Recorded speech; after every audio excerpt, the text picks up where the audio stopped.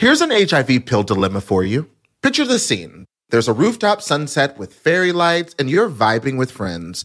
You remember you've got to take your HIV pill. Important, yes, but the fun moment is gone. Did you know there's a long-acting treatment option available? So catch the sunset and keep the party going. Visit pillfreehiv.com today to learn more. Brought to you by ViiV Healthcare. Today and every day, Planned Parenthood is committed to ensuring that everyone has the information and resources they need to make their own decisions about their bodies, including abortion care. Lawmakers who oppose abortion are attacking Planned Parenthood, which means affordable, high-quality basic health care for more than 2 million people is at stake. The right to control your own body and get the health care everyone needs has been stolen. And now politicians in nearly every state have introduced bills that would block people from getting the sexual and reproductive care they need. Planned Parenthood believes everyone deserves health care. It's a human right. That's why they fight every day to push for common sense policies that protect your right to control your own body and against policies that interfere with decisions between patients and their doctor. Planned Parenthood needs your support now more than ever. With supporters like you, you can help reclaim your rights and protect and expand access to abortion care. Visit PlannedParenthood.org/future. That's PlannedParenthood.org/future. Hey, my lady readers. You bastard. Saeed is so angry today. I am livid. We're going to explain why, but first, I'm Sam Sanders. I'm Saeed Jones. And I'm Zach Stafford, and you're listening to Vibe Check, or the day that Sam's life ends because Saeed Jones is angry. So listeners, full disclosure, some of the episodes that you're going to hear in August have been pre-taped in advance because the team is taking some time off in August. So as we were thinking of episodes to run during that time that we could pre-tape, I said to the group, a thing I like to do, I like to take certain readings and call them my modern scriptures. Things that I've read recently that I find myself constantly going back to because they speak to me in such a real way. So I said, what if for one of these August episodes, we had an episode all about our picks for modern scriptures? 2 things we've read in the last few years that stick with us, that we go back to, that help us. Simple request, unless you're asking a poet who reads everything, in which case it seems as if this has sent my dear friend Saeed Jones into an existential tailspin. Tell us how you're feeling right now. Even as Sam was rambling, I don't know what he just said because I was using it as an opportunity to scoot my little sliding desk chair over to the side to go through a copy of a Sarah Schulman book. Look, this is my worst nightmare. First of all, if you ask me to number anything, if you were like, Saeed, what's like your favorite 3 colors? Like, that always stresses me out. Yeah. Having to pick not my favorite books, not the best books, but like text that have helped me make sense of the last few years. Yeah. Do we know what the last few years? Yes. It's been very stressful. I've been literally running from bookcase to bookcase in my apartment. I'm surrounded now by a pile of books. You're surrounded by books. Also, this is so emotional. I was like crying reading an Audre Lorde essay, which is probably going to be one of my pieces. But also, like, one of my first breakthrough moments as a student of literature was when I was able to have a vulnerable conversation with a professor in class about the canon. And I realized that I had such hurt and anger and antipathy because of how the canon had informed my education up until that point.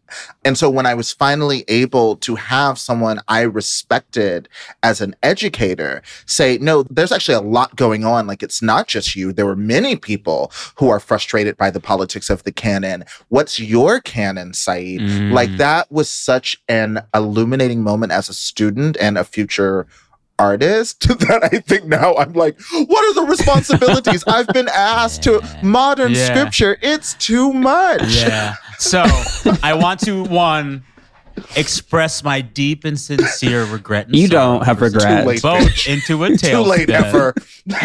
But I also want to reiterate that this is always a moving target. Yes. Like today your scriptures are this, tomorrow they can be that. We could record again in an hour. Literally. And I say that because the thing that even got me on the idea of calling certain texts modern scriptures, it came from a profile of Melissa McCarthy, of all places, right? So let me explain how I got into this. As long as I've been a journalist, I've always had a soft spot in my heart for a really good celebrity profile. And for years, my favorite celebrity profiler has been Taffy Brodesser Akner. She perhaps most famously profiled Gwyneth Paltrow for the New York Times a few years ago. This is the interview where her ex, Chris Martin, shows up halfway through the interview to hang with her and her new husband. And she sneaks a cigarette outside halfway through the fucking press thing. It's just fun, light, good energy. Taffy wrote that. And a Taffy profile of Melissa McCarthy from 2018 stuck with me so much that I would find myself going back to read the profile again when I'd have a bad day. Mm-hmm. And during the pandemic, I would revisit that profile like once a month. It is just a pretty straightforward profile of Melissa McCarthy, the movie star, but it talks about the philosophy of her work and the philosophy of her life, which is that she's there to be helpful and to try to have fun. Yeah. And she's there to help you kind of have a good time and don't take this shit too seriously. And there's this metaphor of her flying like a starfish in the sky throughout that wraps up really beautifully at the end. The profile starts with Melissa McCarthy in one of those indoor skydiving rooms. Taffy uses this as a metaphor to the way Melissa McCarthy lives her career and lives her life. She's flying and she's above it and she's having a good time.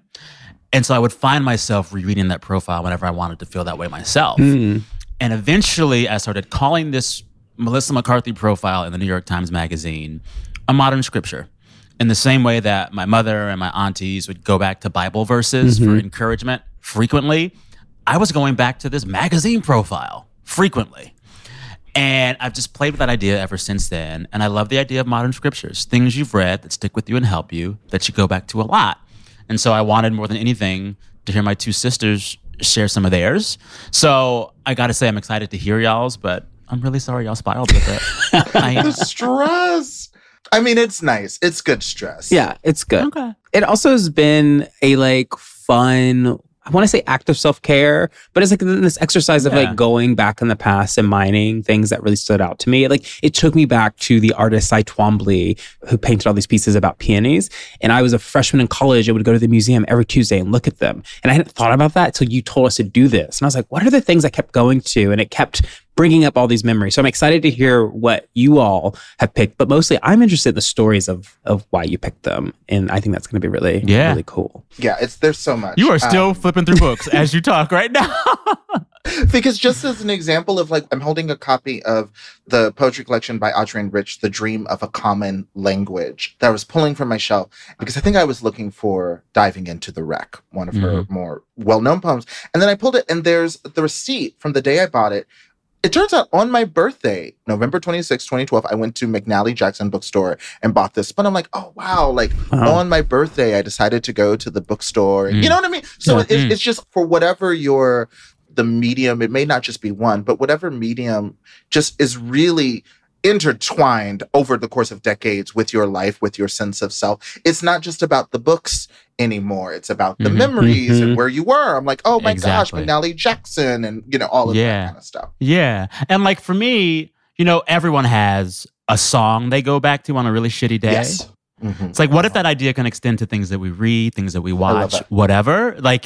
This idea of pop culture as sustenance. I love that. And this modern scriptures idea gets at that. Anywho, we're going to do it and talk about why and what they mean to us. Well, before we get into Saeed dragging Sam, I mean our modern scriptures, I want to say no, it's life dragging Saeed. Life dragging Saeed. Sam is the fallout. Yeah, Sam was the trigger to the fall. Well, before we get into all of that, we just want to say, we just want to say, as always, thank you so much for the fan mail, for the messages, for the posts. All of it. We absolutely love hearing from all of you. So send us more notes at vibecheck@stitcher.com.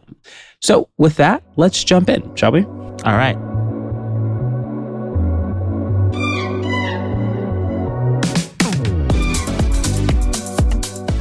So here we go. What we're doing here is sharing, two apiece, modern scriptures. Any kind of text that we've read in the last few years that means so much to us that we go back to it again and again. Who wants to start? You go first, because that will give me just a few more minutes to change my mind. Oh my All right. My first modern scripture is an essay that's only been out for a few months, but that I've already read 4 or 5 times since its release. It is called The Enshittification of Everything.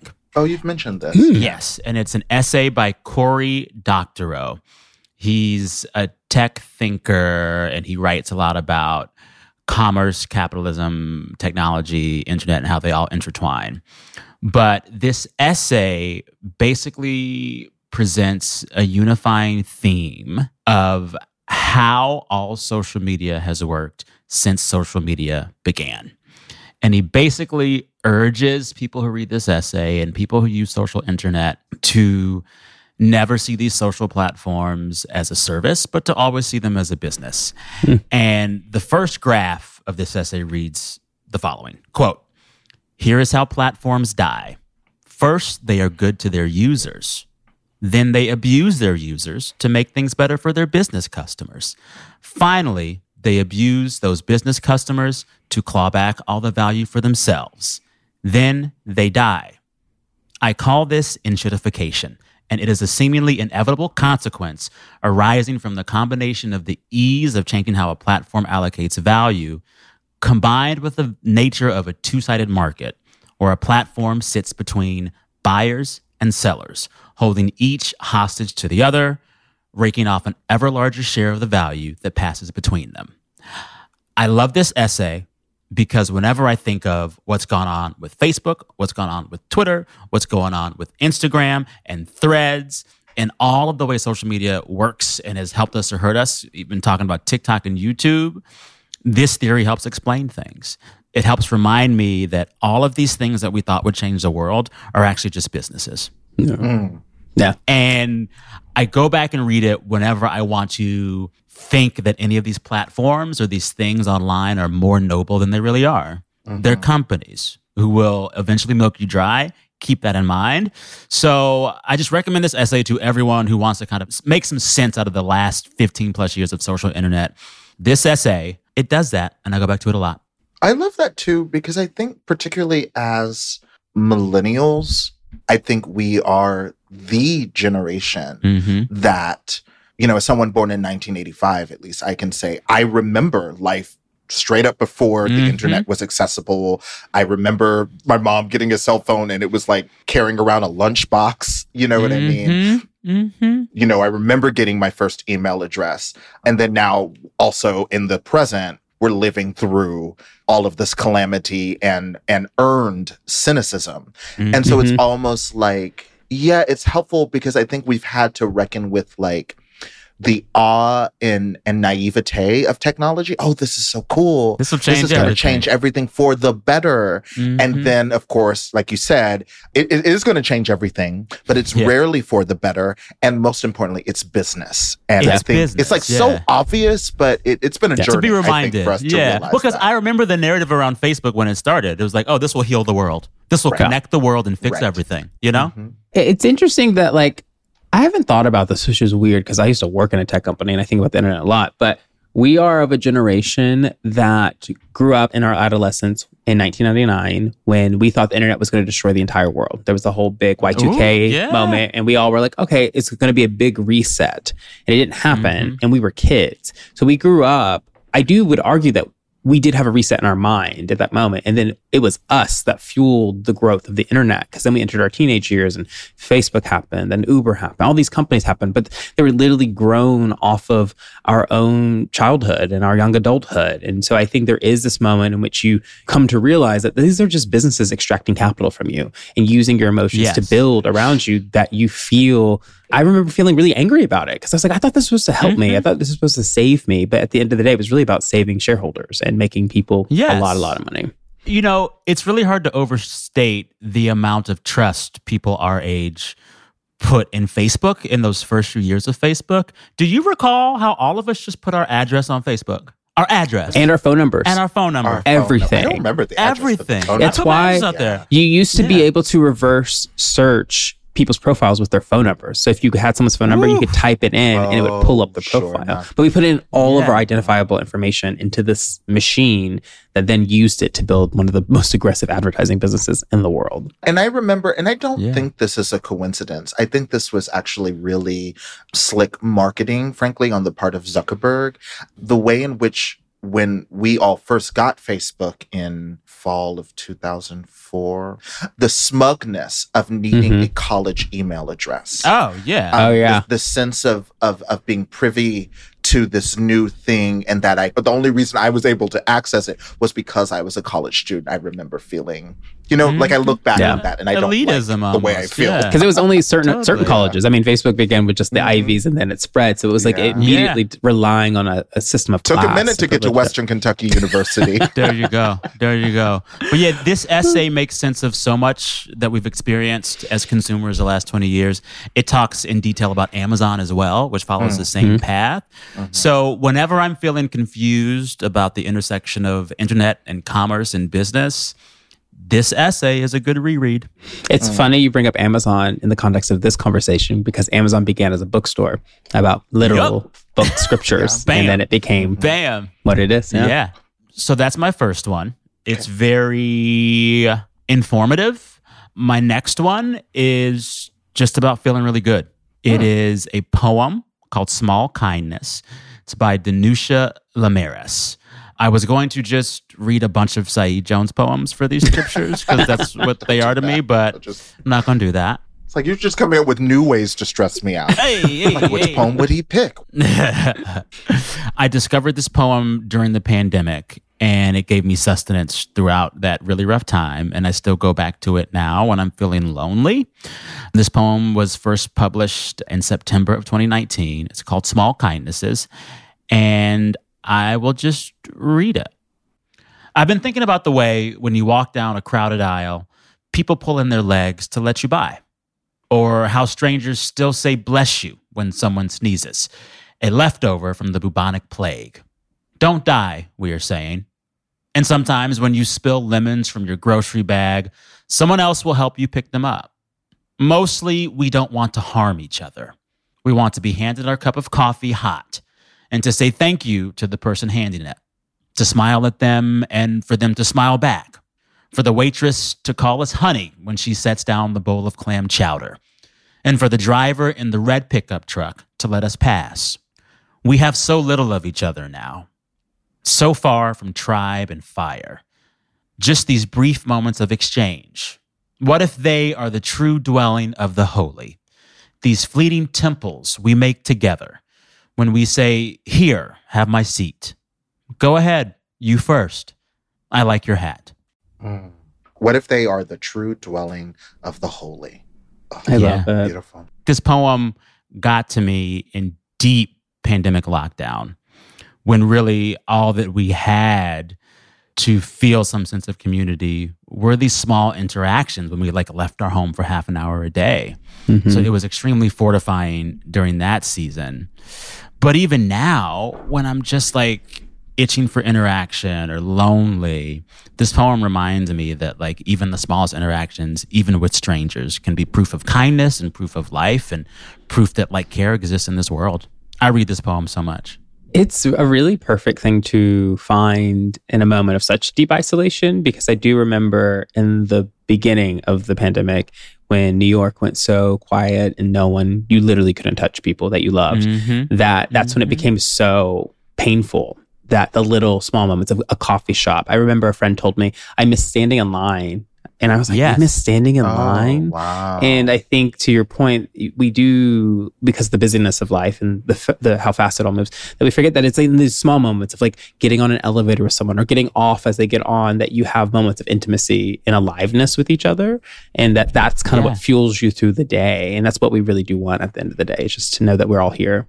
Yeah. Well, and like, y'all know that I love the small talk with strangers, and I do it even more since the pandemic. And this poem reminds me that is building community, and that is showing love, and it's usually a good thing. Like, this poem reminds me that it's okay to like say nice things to strangers and talk to them. Yeah, I like the image early on when you walk down a crowded aisle, people pull their legs to let you by, because it's kind of like one of the pleasures and dignities of shared public life are these like unspoken acknowledgments of our personhood, right? Like, so you're walking down like a crowded airplane aisle, and people aren't going, "Hello, how are you?" But they're moving, they're shifting because they know you're there. They understand. And they see you. Maybe it's practical. It is practical, but it's also like a simple acknowledgement. An honor. You're saying your body and your personhood and your space matters. Yes. You know? Yeah. It feels good. And you definitely, for example, and I think because all three of us are Black, I think so much about the absence of those moments of acknowledgement. For example, walking down the sidewalk, the frequency with which white people will not do that. They will bump right on into you. And like my friend Morgan Parker's always like, am I a ghost? Like, what's going on? You know, because that's what we deserve, and you yearn for it in its absence. Yeah. Beautiful poem. I love that. All right. Those are my two. When we come back from the break, more modern scriptures from my sisters. We might let Saeed go last because he's probably still thinking through them. Saeed will go last. We'll be right back.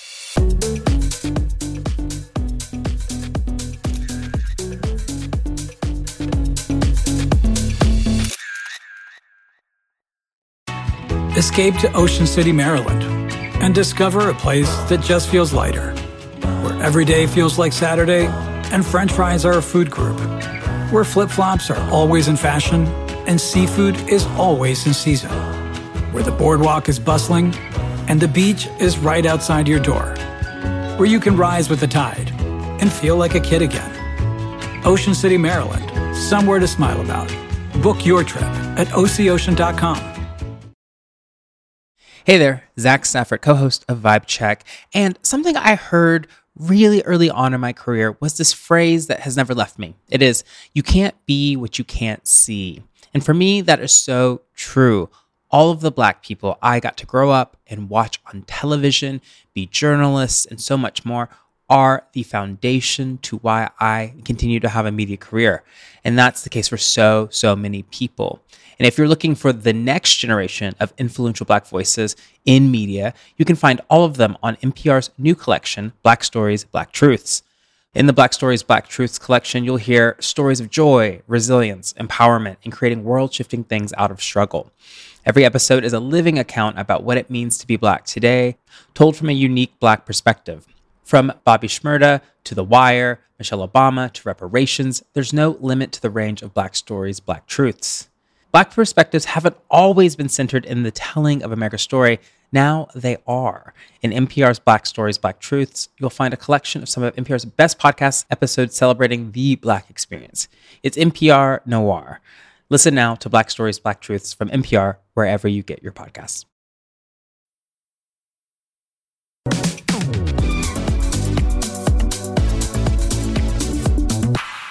All right, friends, we are back, and it's now my turn because Saeed Jones is Googling things, I think, at the moment. He is finding new scriptures to pull from. It's saying everything. I just want to like shout out random, like Strange Pilgrims, a short story collection by Gabriel Garcia Marquez. You know, like small plug. Well, the two I'm going to share today are two pieces that I would say I think about daily. And I came to them in college, so a little over 10 years ago. And they just stay so current with me. And I think they're kind of evergreen. And I want to give them to you because they have a few lines that I literally talk about constantly. So The first is a book that probably everyone has heard of. It's called The Bluest Eye by Toni Morrison. The book itself is an incredible feat. It was her first book. I think it came out in 1970. It is about a young girl named Piccola who is very much obsessed with whiteness and beauty and feeling beautiful, but it's also an incredible story about family, violence, a lot of things going on there.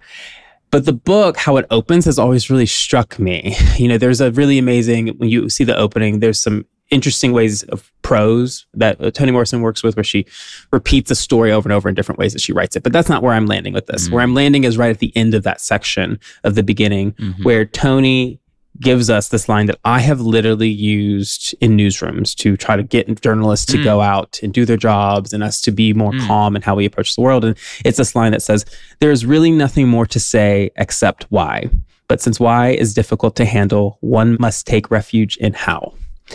And that for me has been, whenever I'm dealing with anxiety, whenever I'm dealing with anything too big to handle, I always find myself taking refuge in how, because why is this like really big thing that I think Toni Morrison in her book reminds us is like something that God has dealt us, something that's bigger, the universe has given us. Like why is not for us to really answer all the time, but we can take refuge inside of the word how and use how to move us through something. And I would use it so much in like these terrible stories I was having to do at the beginning of my career around crime and death, where I was like, oh, why did this happen to this person? Why? And the how is how I began to navigate it all. And I feel like it applies to so much. Just kind of taking, when you're burdened, just go to how with everything. Yeah, I love that line. But one, it's interesting because I hadn't really thought of it in the context of news, but you're right. That should be taught in journalism classes. But also, it was clearly very important to Toni Morrison herself because she uses that same narrative technique, not just in Bluest Eye, which is her first novel. She also uses it in Jazz, which is to say the what is on the first page, if not in the first paragraph of both novels. She tells you what happens. We know the tragedy and the violence that befalls Piccola, like in the first paragraph. And then she's like, but let's get into the how. And then Jazz, she's like, yeah, there's this murder. It was really crazy in the first paragraph. And then she's like, so the rest of the book will be about the how, because the why is too difficult to handle. Yeah. Wow. And it does feel like why becomes a blocker for us to access humanity. I've been thinking a lot about that show, Last Call on HBO, that's getting a lot of good press these days, which is about, a series of gay men in the 70s being murdered by a serial killer. But they don't really name the killer. They focus on the families that were impacted. So that would be like the how, who these men were, why were they in the closet, why did they go to these bars, what were they finding there? And that's where you find like a sense of humanity for you to kind of hang a hat on, instead of the like violent why, which what I learned through covering crime for so many years was that the why, being obsessed with why, turned people off immediately. Like, why do Black people keep getting murdered by the police? Why, like, these big questions would be thrown out into the world, but no one would ever sit with them, sit with the people. And the how, you have to sit with these people. And I think that's why Toni Morrison does that device, is to be like, yeah, we could focus on, the story of Bluest Eye begins with knowing that a young girl has been raped and she is carrying the child of her rapist, which was her father. But like, that could just reduce her whole life in a second. We should instead focus on how did we get there? How is she existing? How is she finding joy or hope in all of that? And that's where you find humanity. It's interesting. Like, I hear you both talking about this, and like for me, this why versus how is like existential and like a why are we here on earth kind of sense for me when you talk about it. Yeah. Like, so much of philosophy and religion is complicated with trying to figure out why we're here. Why we're here. Why are we here? What am I supposed to do? What is my purpose? Is there heaven? Is there hell? What is any of this? And that can make it really hard to live a life. Yeah. But the how can make it a lot easier. Yeah. Let me not be so concerned about why all of this is, but let me think about how I might live a life. How? I don't know. I'm just thinking about it in like a life on earth sensibility. Yeah. Talk about it. I love it. It kind of that line that is like, to paraphrase it, is that not everyone who has life lives. It's kind of that idea that just because you're here doesn't mean that you're actually being here, that you're living. And that's something you have to choose to do every day and engage with. Yeah.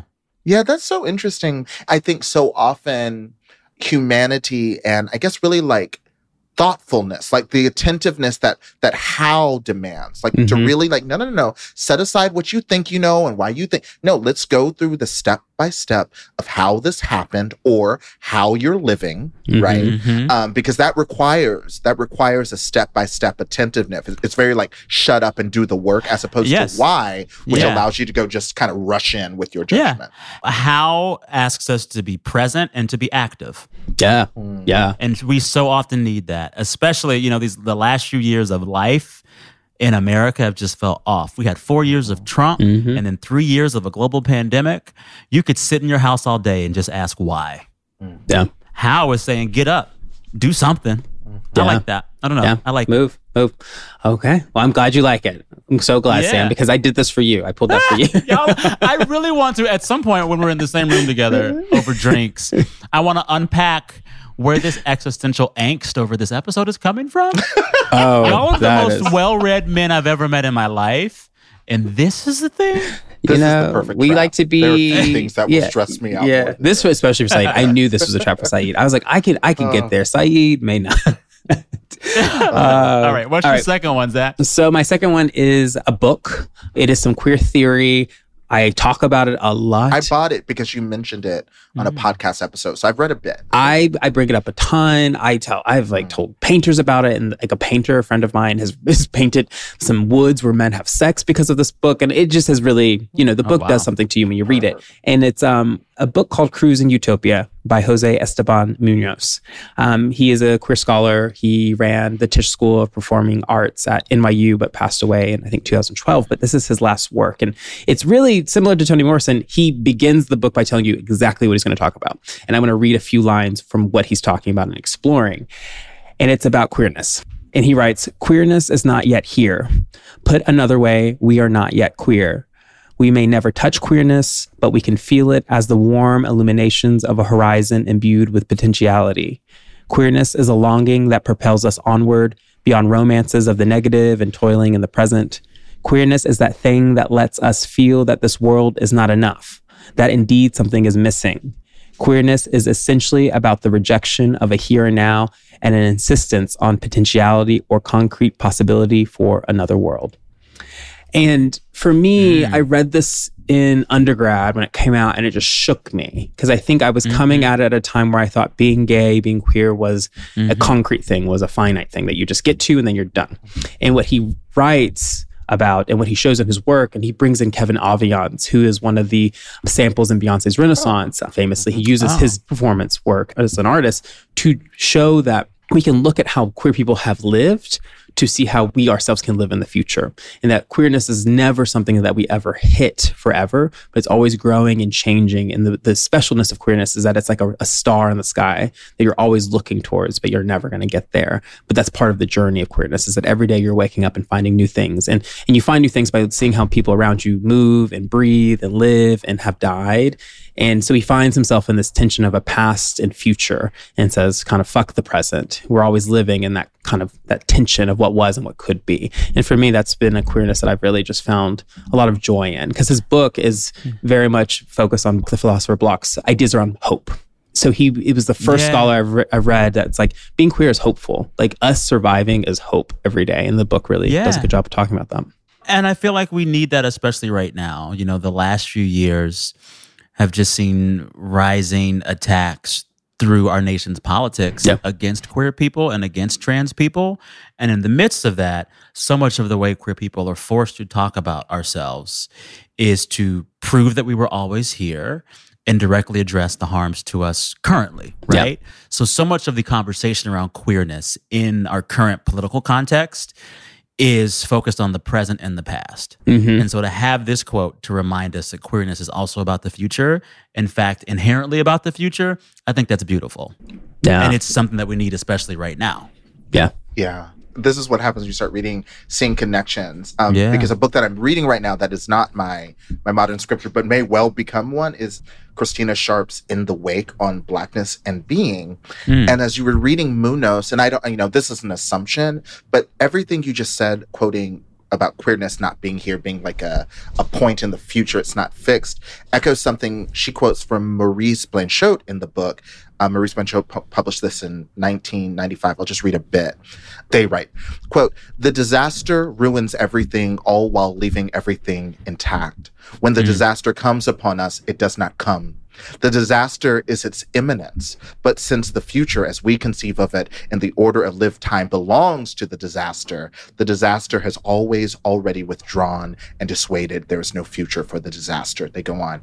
So it's really interesting, the sense of queerness, which to me feels like hope for expression, hope for self, hope for gender, is like also like kind of on the polar opposite perhaps of the disaster. And Christina Sharp argues that for Black people, like the wake is in the history of enslavement. Like that's the disaster that's we're always kind of living around. So I just love this concept of whether it's this concept of disaster or white supremacy or queerness, that we have these ideas that it's less about when it's happening, it's about like how it's always happening kind of around us, to take it back more. So. No, yeah, I think that's so right. That reminds me of when I was talking to Jenna Wortham on that episode. Jenna brought up blue space and was talking about seas and said to me, you know, we have to be careful here, Zach. You know, not everyone wants to go into oceans because of what oceans have meant to us. And I had never considered that in that way, that, you know, we all move through spaces where certain histories of ours may come pressing up and rushing to the future and bring us to the past. And like, how do you deal with those tensions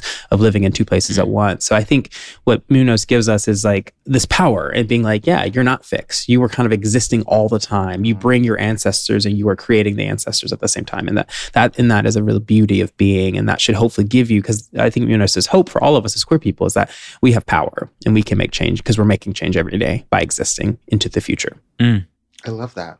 All right. Well, we're going to take a quick break. And when we come back, Saeed Jones will conquer his anxiety and share with us his picks. No, I won't. So stay tuned. Stay tuned.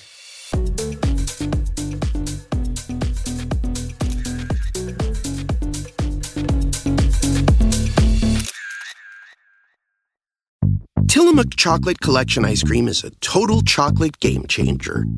We start with unbelievably creamy dark chocolate ice cream. Then we add different chocolate treats, like chocolate cookies, chocolate cake, or chocolate brownies, to make 4 decadent chocolate flavors. Because sometimes the thing that pairs best with chocolate is more chocolate.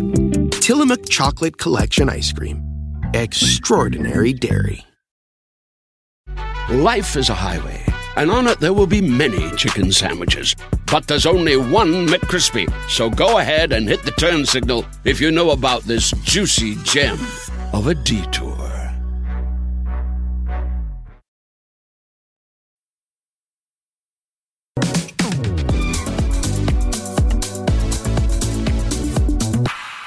Can we get a drum roll, please? This is the moment we've been waiting for.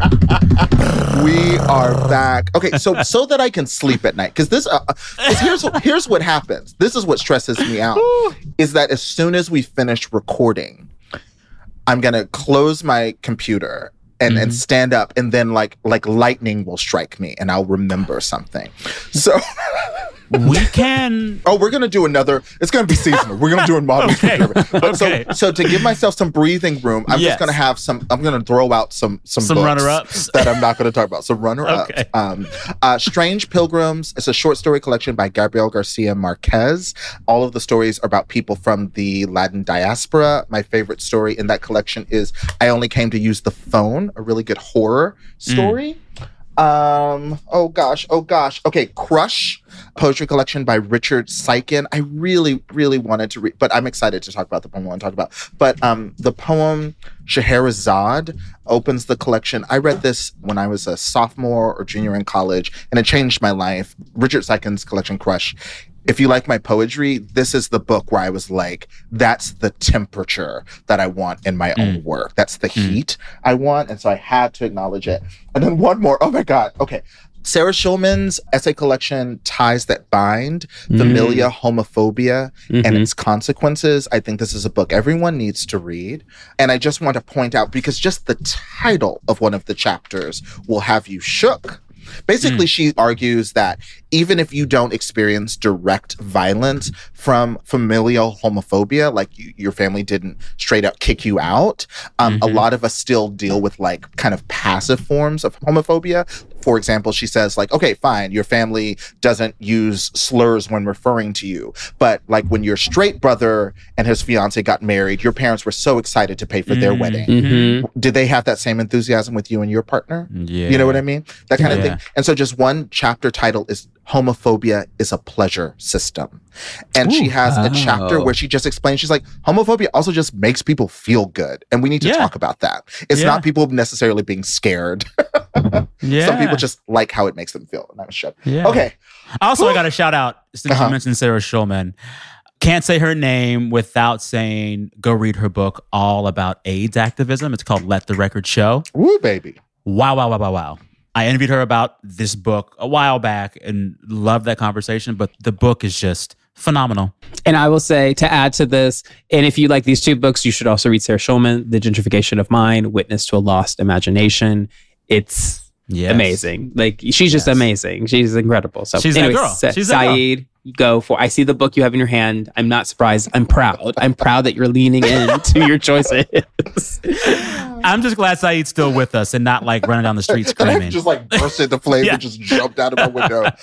Oh my gosh. So this was easy because when I thought of the concept of modern scriptures, which is to say, and I thought of like my grandmother Mildred, who very much was someone, she had her Bible in her lap. I mean, every day, every afternoon, it was always within reach. And so I was like, what would be a text that, if not literally, metaphorically, existentially, is always within reach? And it's Sister Outsider, Essays and Speeches by Audre Lorde. Oh, this book. I think I first encountered it when I was a college student. So that's part of it for me, modern scripture. I wanted to at least have one book where I was like, I've lived with this text. I've grown up with this text. The meaning has changed color as I have taken on new colors. And this is certainly an example.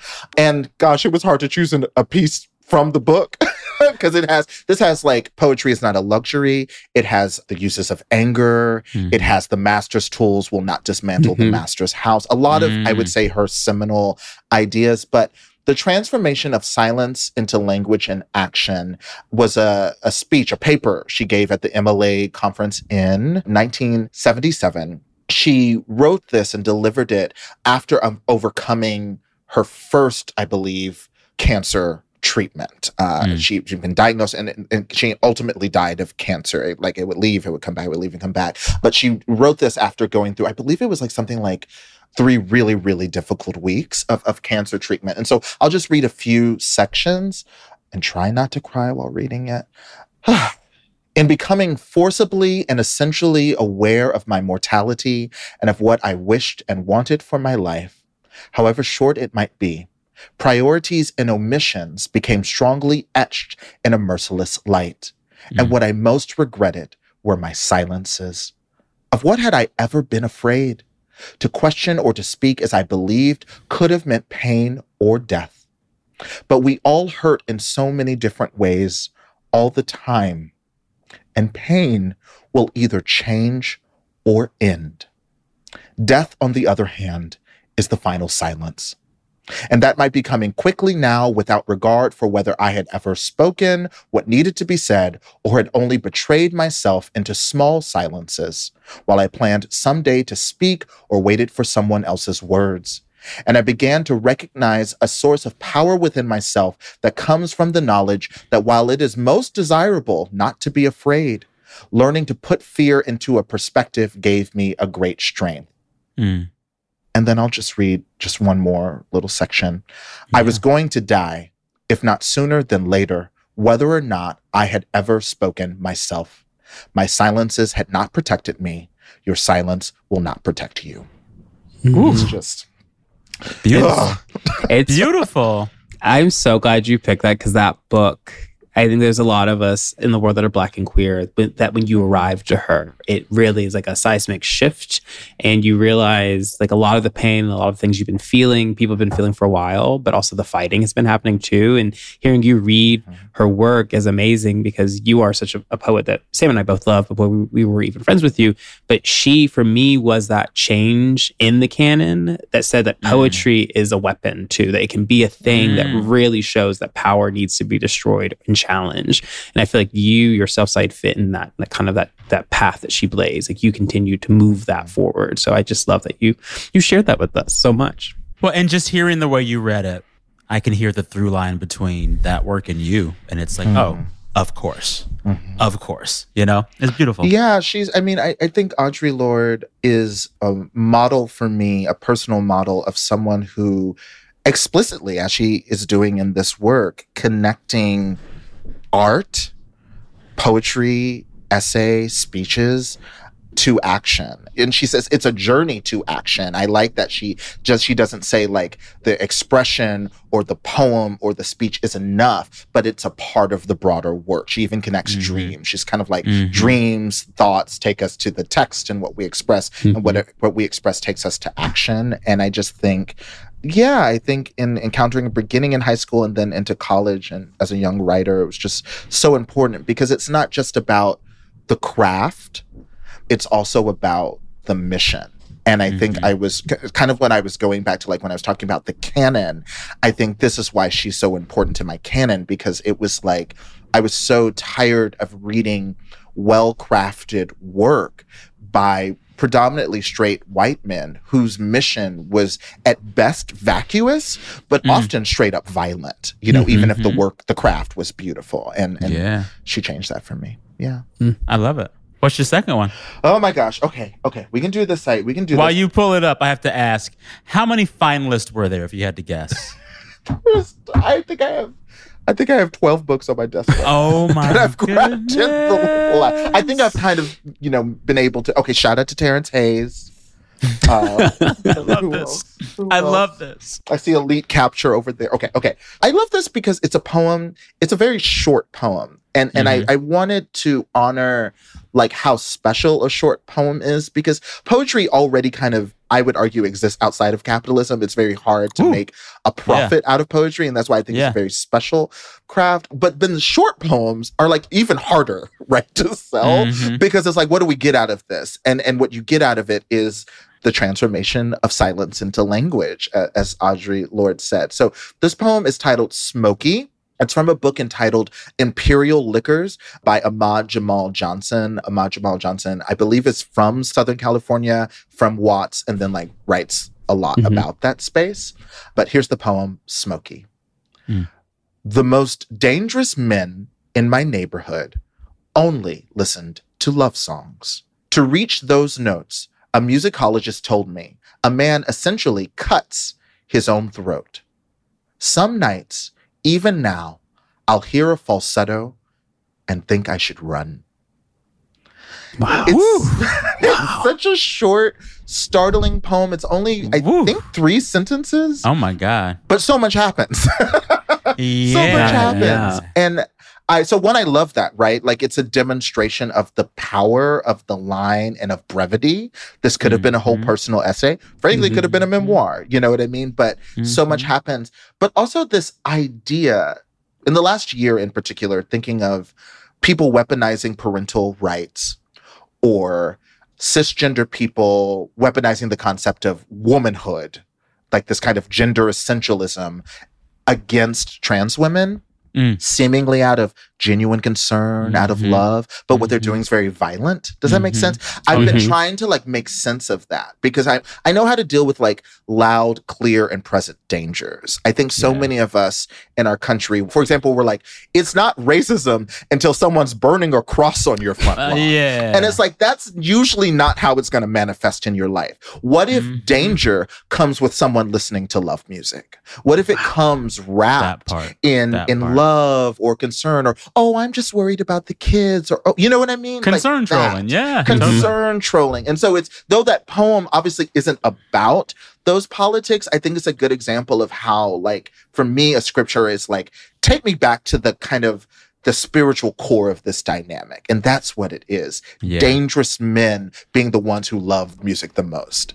I can't help but hear you read this poem and think about a conversation that listeners hearing this have heard a few weeks ago, our talk about Barbie. And who is the man with the beautiful yet threatening falsetto, if not Ken, played by Ryan Gosling in the movie? Yeah. And he's like really the clown, right? I mean, and this is why Ryan Gosling's performance is so good. It's really hard to take Ken seriously. But then what Ken does in the movie is very overthrow serious. the government. Yeah. Like to the point of like literally the Constitution, which is really scary. Yeah. And it's this reminder that many times the things that we love most about heteronormative manness hide the danger or make the danger look sweet. Anywho, love this poem. Oh, okay, good. You did it. We're so proud of you. You did it. Listen, you made it. You made it. None of the books were burned in the process. They were never going to be burned. How dare you? I am now like, so that's the issue is my predicament is I'm always pulling books and then I kind of pile them up either on my desk or in the living room on the coffee table so that I can grab them as I'm kind of working through specific ideas. And then all the books get out of order and then I can't find them. So I'm going to need to like reorder my books. You've seen the way that y'all deal with, keep and organize your books. I feel so bad. So for years since I've been podcasting, publishing houses just send me books to read all the time. And I'll read a lot of them, but I won't read a lot of them. And I'm always trying to just like get rid of the extras so my house is not full of books. But over time, my strategy just was like, well, once you read a book, if you like it a lot, don't keep it, give it to someone who you want to read it. And so I never have a bunch of books in my house. And I'm like, should I change that? I'm always giving them away. But now I'm like, y'all keep books. That's cool. Maybe I should keep a lot of books in my goddamn house. It's look, I have so many thoughts on this because first of all, books are heavy.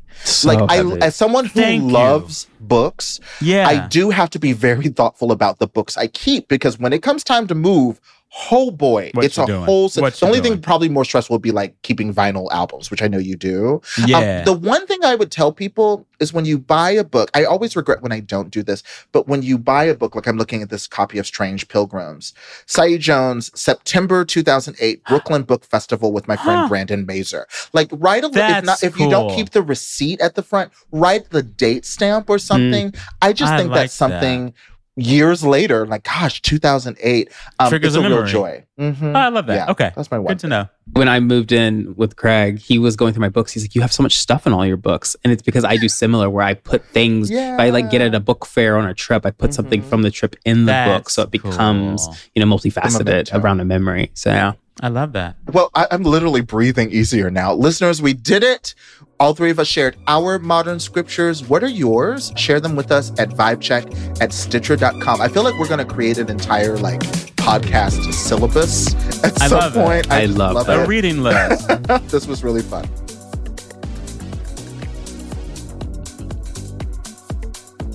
Listeners, thank you for checking out this week's episode of Vibe Check. If you love the show and want to support us, make sure to not just follow this show on your favorite podcast listening platform, but also tell a friend. Literally tell them to their face to check out this show. Maybe even after you do that, read them a poem. That's fun too. That's really cute. Huge thank you to our producer, Chantel Holder, engineers Sam Keeper and Brendan Burns, and Marcus Holm for our theme music and sound design. Also, special thanks to our executive producers, Nora Ritchie at Stitcher and Brandon Sharp from Agenda Management and Production. And as always, we want to hear from you. So don't forget, you can email us at vibecheck@stitcher.com and keep in touch with us on Instagram and Threads, Twitter, if you're nasty. These are our handles for all of those places, at Zach Staff, at The Ferocity, and at Sam Sanders. And you can use the hashtag VibeCheckPod wherever you can use a hashtag. And with that, stay tuned for another episode next week. We'll see you then. Read a lot. Bye.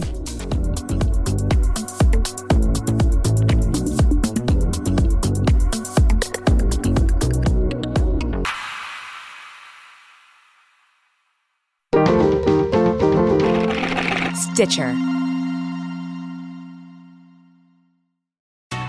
Escape to Ocean City, Maryland, and discover a place that just feels lighter, where every day feels like Saturday and French fries are a food group, where flip-flops are always in fashion and seafood is always in season. Where the boardwalk is bustling and the beach is right outside your door. Where you can rise with the tide and feel like a kid again. Ocean City, Maryland, somewhere to smile about.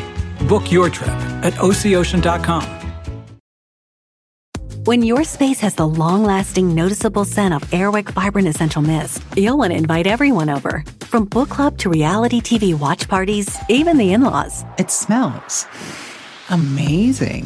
Airwick Vibrant Essential Mist is infused with 2 times more essential oil versus regular Airwick Essential Mist for our most authentic, nature-inspired fragrance experience. Airwick Vibrant Essential Mist is perfectly portable and effortlessly easy, the way fragrance should be. Now that's a breath of fresh Airwick.